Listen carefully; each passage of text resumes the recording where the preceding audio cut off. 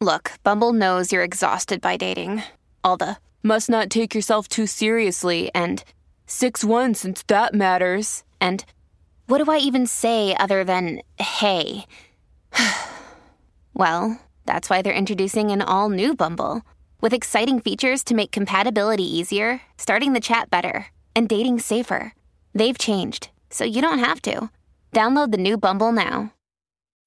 When you need mealtime inspiration, it's worth shopping Kroger, where you'll find over 30,000 mouth-watering choices that excite your inner foodie. And no matter what tasty choice you make, you'll enjoy our everyday low prices, plus extra ways to save, like digital coupons worth over $600 each week. You can also save up to $1 off per gallon at the pump with fuel points. More savings and more inspiring flavors make shopping Kroger worth it every time. Kroger, fresh for everyone. Fuel restrictions apply.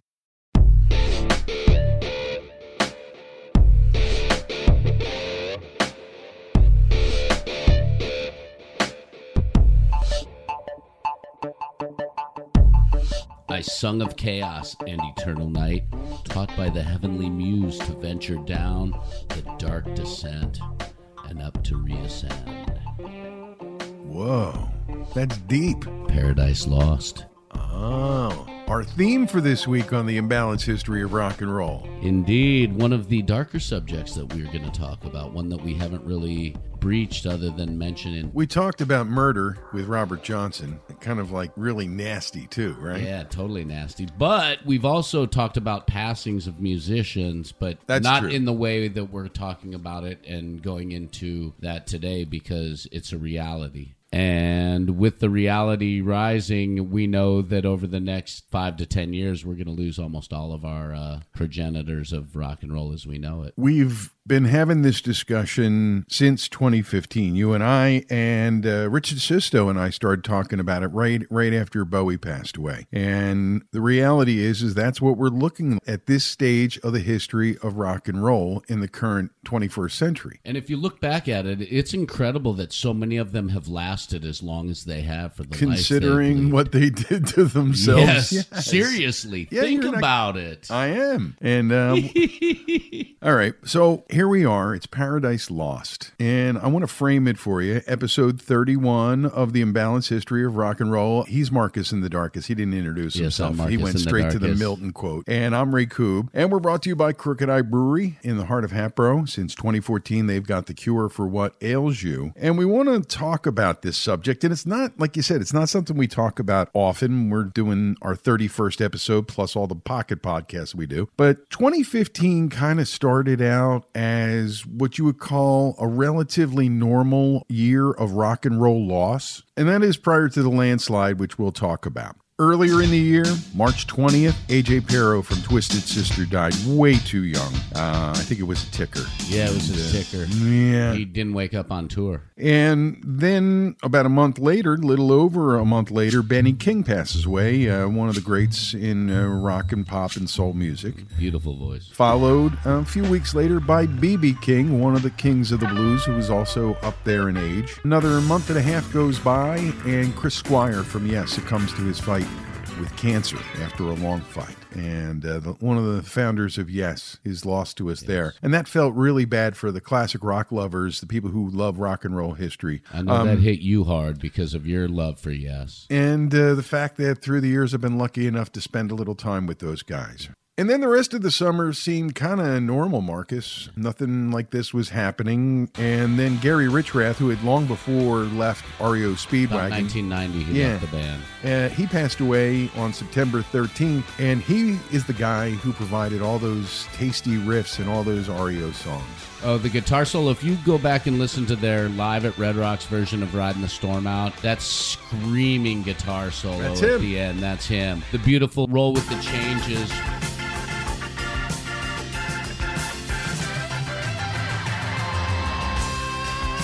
From from the piano into the guitar That solo. screaming solo. Yes, it's just an amazing. He's an underrated guitar player, and I think a lot of people didn't know or really appreciate his guitar work maybe as much as they could have, but man, he was good. And then like 2 months go by, and then Alan Toussaint passes. And down in New Orleans, the second line is formed up, and one of the true greats, wrote so many great songs, influenced so much, has passed away. So there's only like 3 people in like 5 months that we've lost in rock and roll and music history. And then the very next day, Filthy Phil Taylor from Motorhead dies. And it kind of like makes everybody go, what? Again, not that old. He was one of the youngsters in the Motorhead circuit, you know? But things start to happen, Marcus. And this is something that we've talked about since we were in the middle of this maelstrom of loss for rock and roll lovers. And it started really in full force that first week of December 2015 with Scott Weiland.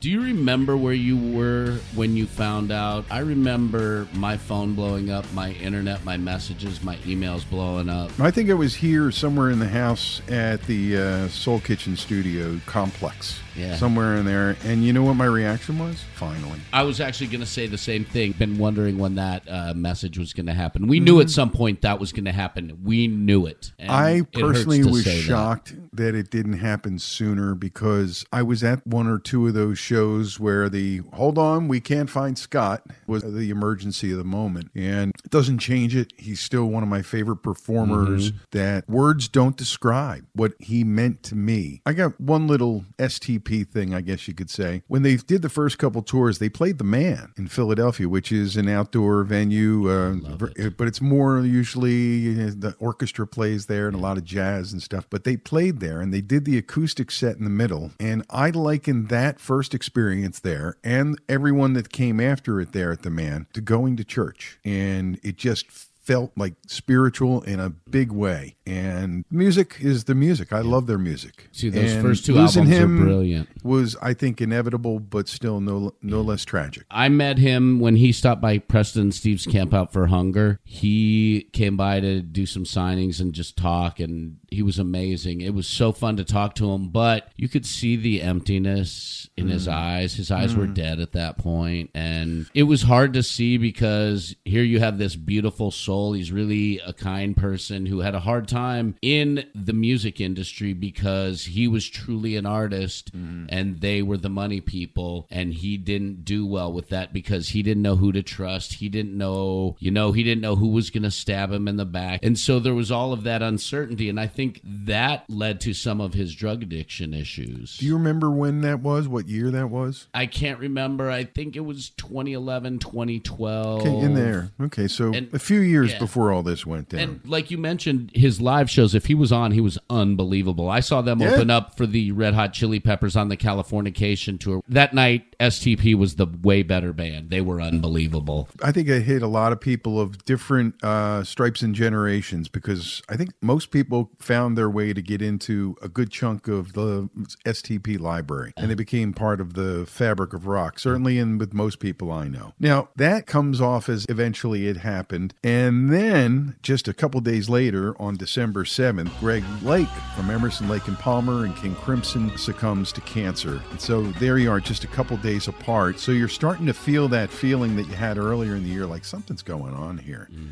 And then we had heard that Lemmy was in bad health, Lemmy of Motorhead. The day before Christmas. And there he goes on right around Christmas in 2015. And for the metal lovers, Lemmy is God. Everything that came later in the thrash universe, anything that had more than an old school metal feel to it. And a lot of the bands that were old school metal picked up that feel, that nasty edge to them. A lot of it most of it comes from Motorhead, from Lemmy. And this was a day that touched everybody that I know from my metal universe personally, because we all knew him. Most of us had a drink with him. And so crazy. You know, it's a funny story. In the early days, when I first met Lem, we would go to the Concrete Foundation's Forum Convention every year, and I would see him, and I was helping him as a writer and playing the music on my show. So he would buy me drinks. And you fast forward to the end of the century, and I'm working for his record label, and then I'm buying him the drinks. And I can tell you, the bill got a little steep a couple times, but I love that man, and he was a one-of-a-kind figure in rock, and we lost him in end of December in 2015.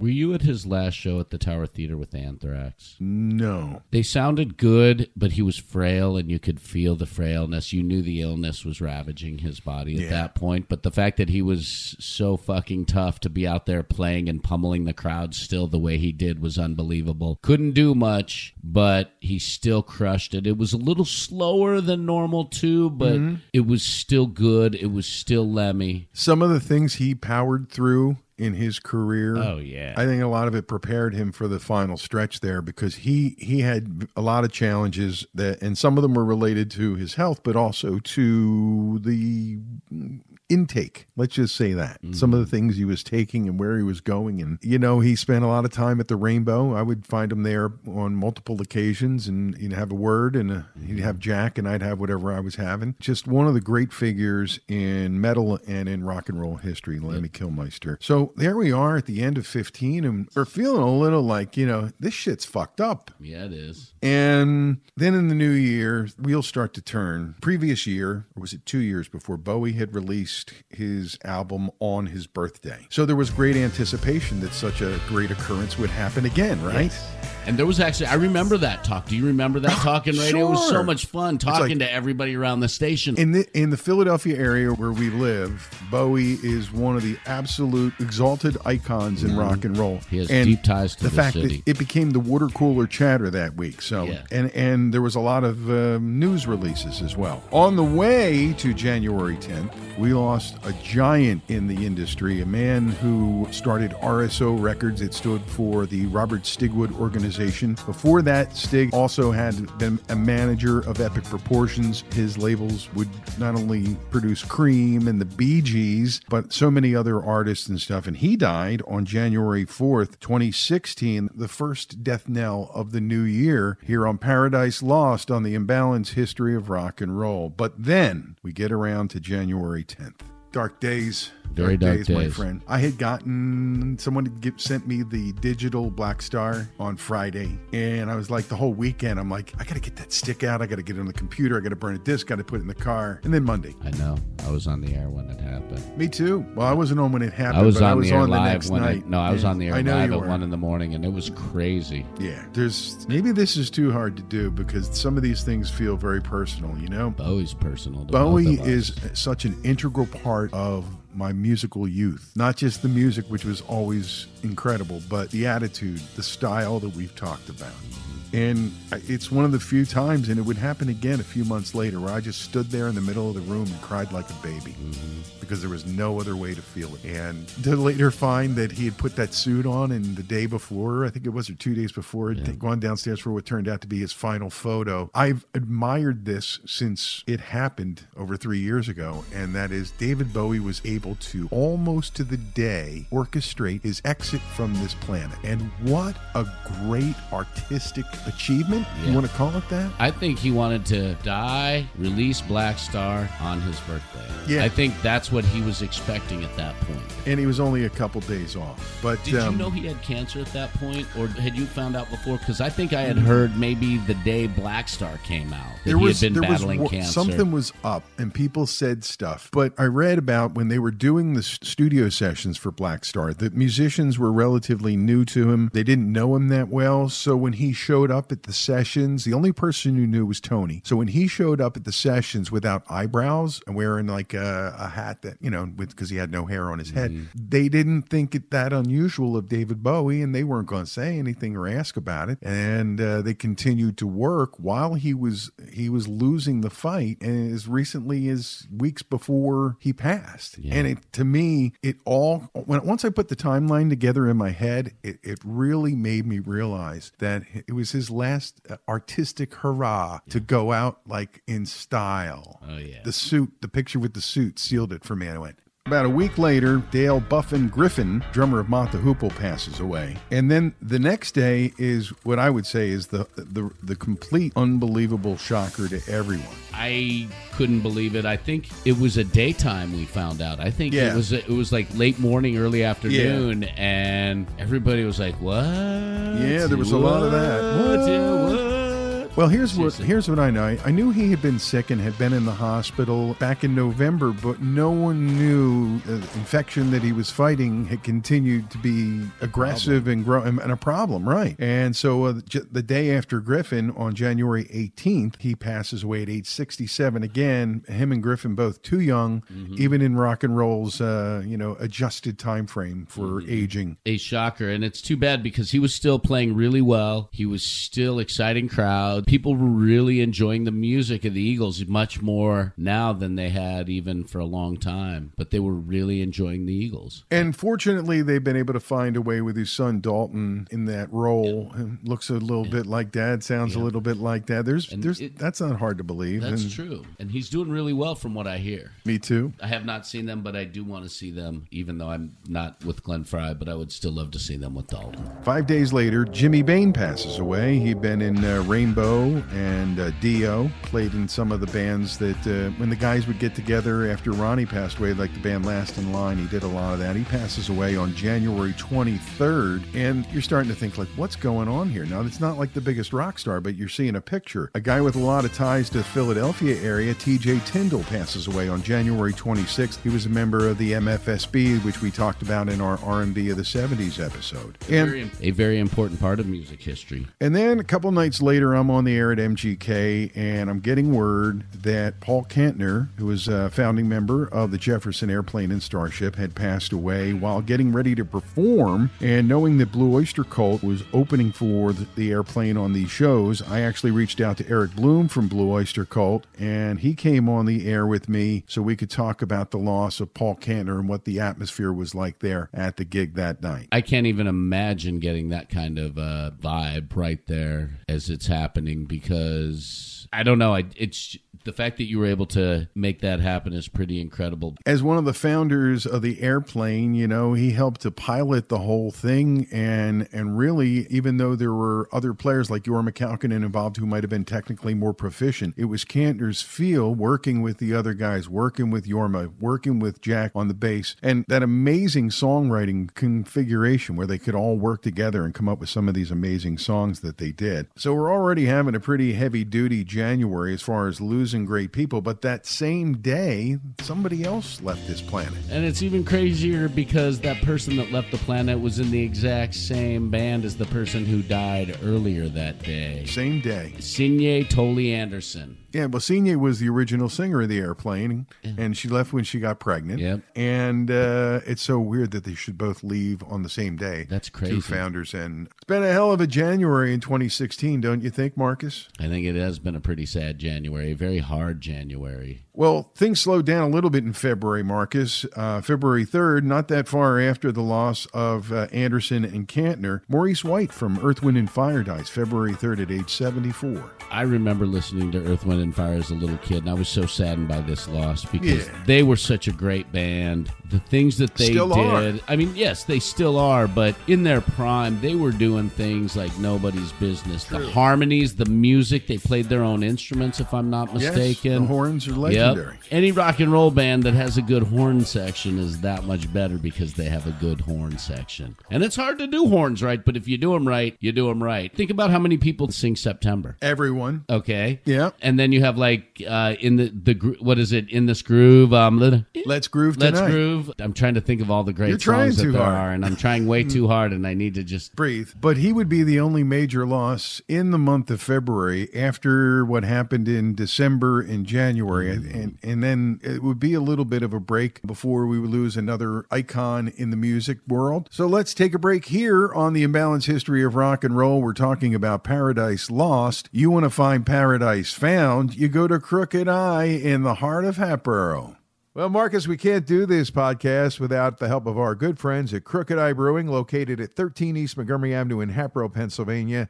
Yes, they've got the stuff, man. I'm telling you, the board has been full, and it's really good stuff. A lot of new things, and all your favorites right there at Crooked Eye. Meet Paul and Paul, the brothers-in-law who started Crooked Eye by brewing at home. You get to meet the Crooked Eye crew. Yeah. And they make it fun every night. I really like the staff there. And while you're there, you're going to meet new people, which means you're going to make new friends. That's right. Now, last week I went with two friends of mine who are home brewers, and they met Chief Brewer Jeff Mulheron, who's all excited about what he's been doing to fill the board there at Crooked Eye, always full lately. And he's got a home brewers club that I didn't even know about that meets regularly. So find out about that and all the fun activities at Crooked Eye by going to crookedeyebrewery.com, and you'll see Jeff when you stop by. Great brews, great people, and fun times guaranteed. Next time you want a true craft brewery experience, stop by for a pint and make it Crooked Eye. Serving nightly in the heart of Hatboro, Crooked Eye has the cure for what ails you since 2014, and we thank them for their support here on the podcast. Yes, we do. Hello, Pantheon Podcast listeners. Christian Swain here to tell you more about my experience with Raycon earbuds. Our family now has 3 pairs of Raycon earbuds around the house, and my wife just grabbed a pair of the Headphone Pros to replace some headphones from a company that was double the price. And yes, she loves them. Now, if you haven't pulled the trigger on a pair of Raycons, or even if you have, but you're in the market for another pair because they're just that good, well, now is the time to check them out, because they just launched their upgraded model of the best-selling everyday earbuds. With Raycon's upgraded everyday earbuds, now you also get active noise cancellation, ergonomic design, and multi-point connectivity that lets you pair with 2 devices at once. New quick charge function, 3 customizable sound styles, plus awareness mode. Available in a variety of vibrant new colors to complement any and all skin tones. I even have a pair of earbuds in a cool green color. I have tried just about every earbud known to humankind, and these Raycons are fantastic. Seriously, if you've been wanting to check out Raycons, there truly is no better time. You're going to ask yourself why you didn't check them out sooner, and Raycon offers a 30-day happiness guarantee. So what are you waiting for? Go to buyraycon.com/Pantheon today to get 20% off your Raycon order, plus free shipping. That's right, you'll get 20% off and free shipping at buyraycon.com/Pantheon. buyraycon.com/Pantheon.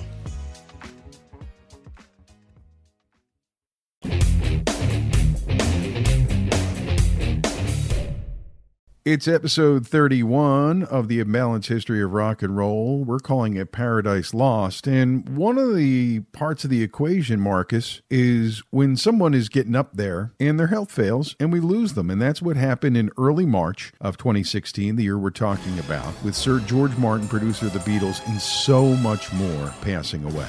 And then going over to the prog rock scene, you have Keith Emerson, who passed away. Sad story. He found out that he had the same thing that Robin Williams had. Oh. And he was really getting, from what I heard from friends, was he had gotten very, I don't know if it was depressed, but just really down about the fact that he wasn't able to do what he's known for doing, and chose to end it versus going down slow. And it's still sad to have lost Greg Lake earlier in this episode, and then you lose Keith Emerson by his own hand, and at age 71. I did not realize that he had the same thing that Robin Williams had. And I don't know if people realize this, but if you look, musicians' passings, a lot of them are by the hand of suicide. A lot of them. Well, that's a whole nother topic for another discussion, because there's so many happy artists, but there are some who are depressed and make beautiful music because of it. Yeah. I don't think that was the case with Emerson. I think he was just upset about his failing health and that he couldn't do what he used to do. And a lot of pride there. Yeah. A lot of pride, absolutely. So the rest of March is kind of quiet, but on April 6th, on his 79th birthday, we lose country legend Merle Haggard. My dad loved him. Oh, man, how can you not love Merle Haggard? He's American as spit, man. So you lose him, and then a couple weeks later, the tragedy occurs at his... Another shocker. This was really surprising. We lose Prince at age 57, April 21st. There's an emergency call to come to his complex, his mansion, and he had been found, they don't know how long he was out, but they found him in an elevator in the complex, and he was done. It was over. There was no bringing him back. They had brought him back weeks before. They made an emergency landing somewhere, and at the time it happened, they were saying that it was emergency and drug related. And what we found out afterwards was that he was in really bad pain and was taking Percocets or whatever opioid he was taking to try to control the pain, similar to what would happen later to Tom Petty. And it didn't work. And so the end result for him was he left way too early at age 57. And April wasn't done yet either. We've talked about Billy Paul. Yep. Me and Mrs. Jones. Classic. That song has been mentioned a couple times on the podcast.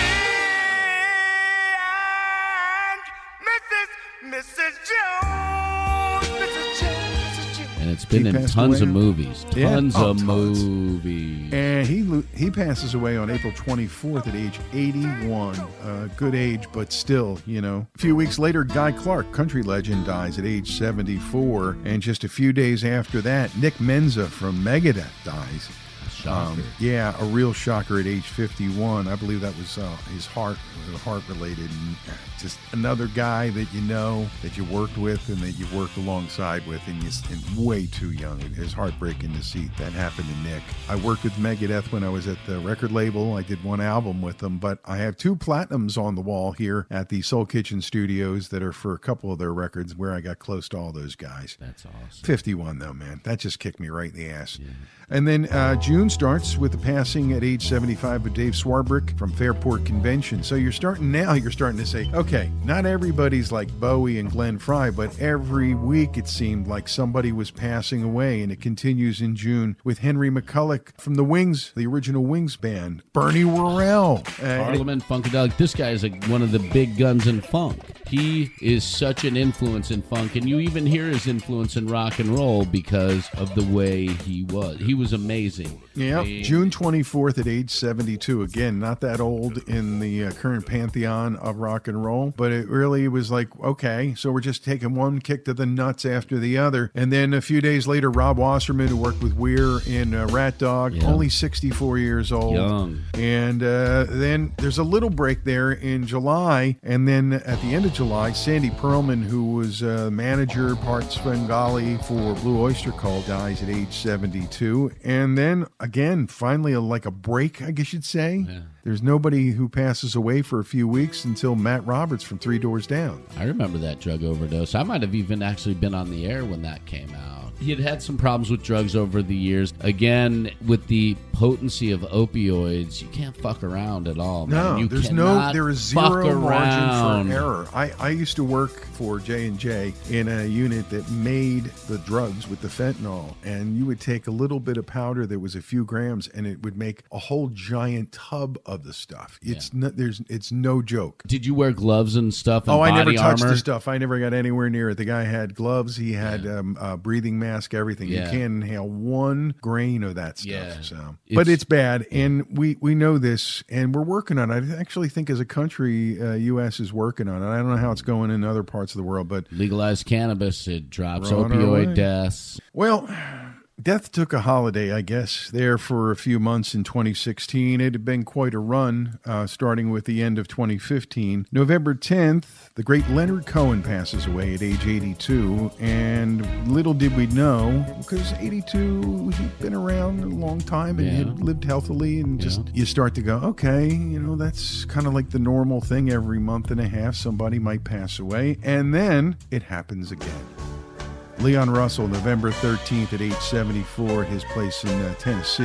The great Mose Allison, 2 days later at age 89 at his home in South Carolina. And then someone you don't really know much about, but I can tell you, Sharon Jones and the Dap Kings, that is a hot band. You go listen to some of their records. She passes away from pancreatic cancer just 3 days after that. I heard him on XPN. That's how I heard about Sharon Jones and her band. And then, not to be outdone by 2015, 2016 takes Elektra Records founder Bob Krasno on December 11th at age 82. And then, just in case you didn't have enough on your plate, George Michael dies at age 53 on Christmas in 2016. It was almost like death gave us all the middle finger there at the end of the year. And by the way, I'm going to take George Michael on Christmas Day, too. And I'll tell you what, that was another shock. I was not expecting him. Well, we didn't know. He had his drug issues, and he had been. Well, we know that. But the thing is that we coke party drugs is what you thought. But the thing was that we knew because it was well publicized that he had gotten himself clean and was doing okay. The problem was the damage that was already done. Yeah.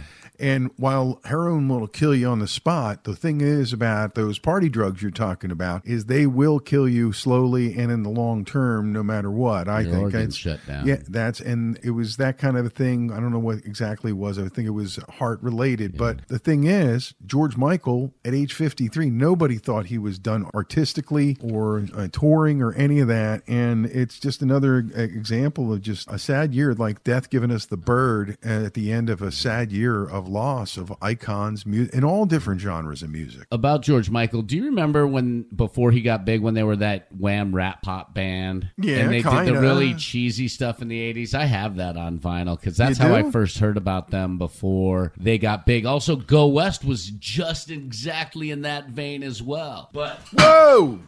I saw it happening, but you're right? Yeah, I'm right. With the party drugs, getting back to the party drugs before all the chaos in the studio happened, I'm seeing, seriously, I have kids that I grew up with that in their 20s and 30s were doing heroin and a lot of pills, and they're slowly dying in their 50s. And the damage of it is pretty hardcore. But what I was going to say about George Michael is I think if he would have stayed healthy and clean, I think he would be doing what Adam Lambert is doing with Queen. Because Good point. He had an incredible voice with huge range. Nothing like Freddie Mercury's, no. But there was talks of him possibly doing some stuff with the guys, but I think his drug issues kept them away. We'll have to dig into that for another episode here on the imbalanced history of rock and roll. Guess what, Marcus? 2016 just wouldn't let go. The month of January, it continued a little bit. Butch Trucks took his life after facing financial uncertainty at the hands of the IRS. Decided it wasn't worth it and took his life. And that was January 24th at age 69. And then just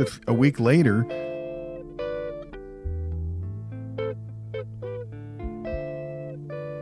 if I only could deceive you, forgetting the game. Every time I try to leave you, you laugh just the same. 'Cause my wheels never touch the road, and the jumble of lies we told just returns to my back to weigh me down. John Wetton, who was in Roxy Music in Asia, and you're right, he played with King Crimson. January 31st, died at age 67. And that kind of is where this episode ends. The paradise continues to be lost. But this stretch of loss for rock and roll, for music, for the arts is just like, wow. And I think it goes back to what you said at the beginning of the episode. This is the way things are going over the next 5 to 10 years. And I think we have to be emotionally prepared as lovers of music and artists to deal with it. It's a reality. There's a great article called The Coming Death of Just About Every Rock Legend by Damon Linker. I think I saw that. We'll post it on our Imbalanced History of Rock and Roll Facebook page, and we'll tweet out the link. But if you are as passionate about rock and roll as we are, and you love as many of the legends as we do, I recommend you read this because this is a reality we all have to face. I also recommend that if you haven't seen someone and you think you really need to, go see them while you can, where you can, even if you have to make some extra effort and travel a little bit. There's people who are out there that are thinking that way, and all I'm going to tell you is follow that instinct and go as much as you can, because we can't all do it all the time, but go as much as you can. And you'll be happy that you did in the short and long run. Absolutely. The memories that you'll hold on to from those experiences will be far greater than any possession. So. Well, it's been one of the heaviest episodes. I had a couple tough moments in here, pal. But it is episode 31, Paradise Lost, on the Imbalanced History of Rock and Roll. We learned some things, but we also realized, I don't know about you, but I realized, take it and you pull it all out of the drawer and you put it on the desk and look at it. The pile's pretty deep and the loss piled up. Absolutely. And when we first started looking at this episode, I didn't expect there to be as many names as we talked about. And then it's like, oh yeah, oh my gosh, oh yeah. Well, we were focused on the whole Weiland, Lemmy, Bowie, Glenn Fry thing, and then Prince, and well, yeah. So when we were looking at that first four, those, and then everything that happened afterward as we started looking. So tidal wave. It's all about really learning what's going on in the history of rock and roll, and this is more recent history for sure. If you've got some feedback, maybe we forgot somebody. I always hate it when they forget somebody on the in memoriam. So feel free to reach out to us. You can email us at imbalancehistory@gmail.com, or you can hit us up on Facebook. It's the Imbalance History of Rock and Roll. Twitter, we're on Twitter more now, I think, than we have been. And you can also find our distributor, Pantheon Podcasts, at Pantheon Pods on Twitter as well. You can follow them, and you can follow us, which is at Imbalance Histo. Don't do it. Don't do it? Do it. Don't bitch about there being no Bitch RY. about it. Come on, give us the RY.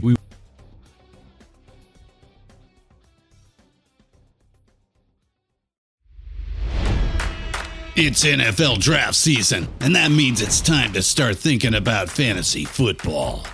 FantasyPoints.com features industry-leading experts and prognosticators using proprietary hand-charted data to help you score more fantasy points. FantasyPoints.com is the place to go for whatever kind of fantasy football you play. Whether you play fantasy football, daily fantasy sports, or do a little bit of everything, Fantasy Points has the meticulously researched content to guide you to victory. And why wait for the fall? Fantasy Points also covers the new spring football league, the UFL. Join the guru, John Hansen, Scott Barrett, Joe Dolan, and other massive names in the fantasy football universe with an exclusive offer. Use code Pantheon for 15% off any Fantasy Points package, including the all-in package, with access to every article, tool, and data nugget that Fantasy Points has to offer. That's FantasyPoints.com and code Pantheon for 15% off at Fantasy Points. FantasyPoints.com, code Pantheon. Score more fantasy points.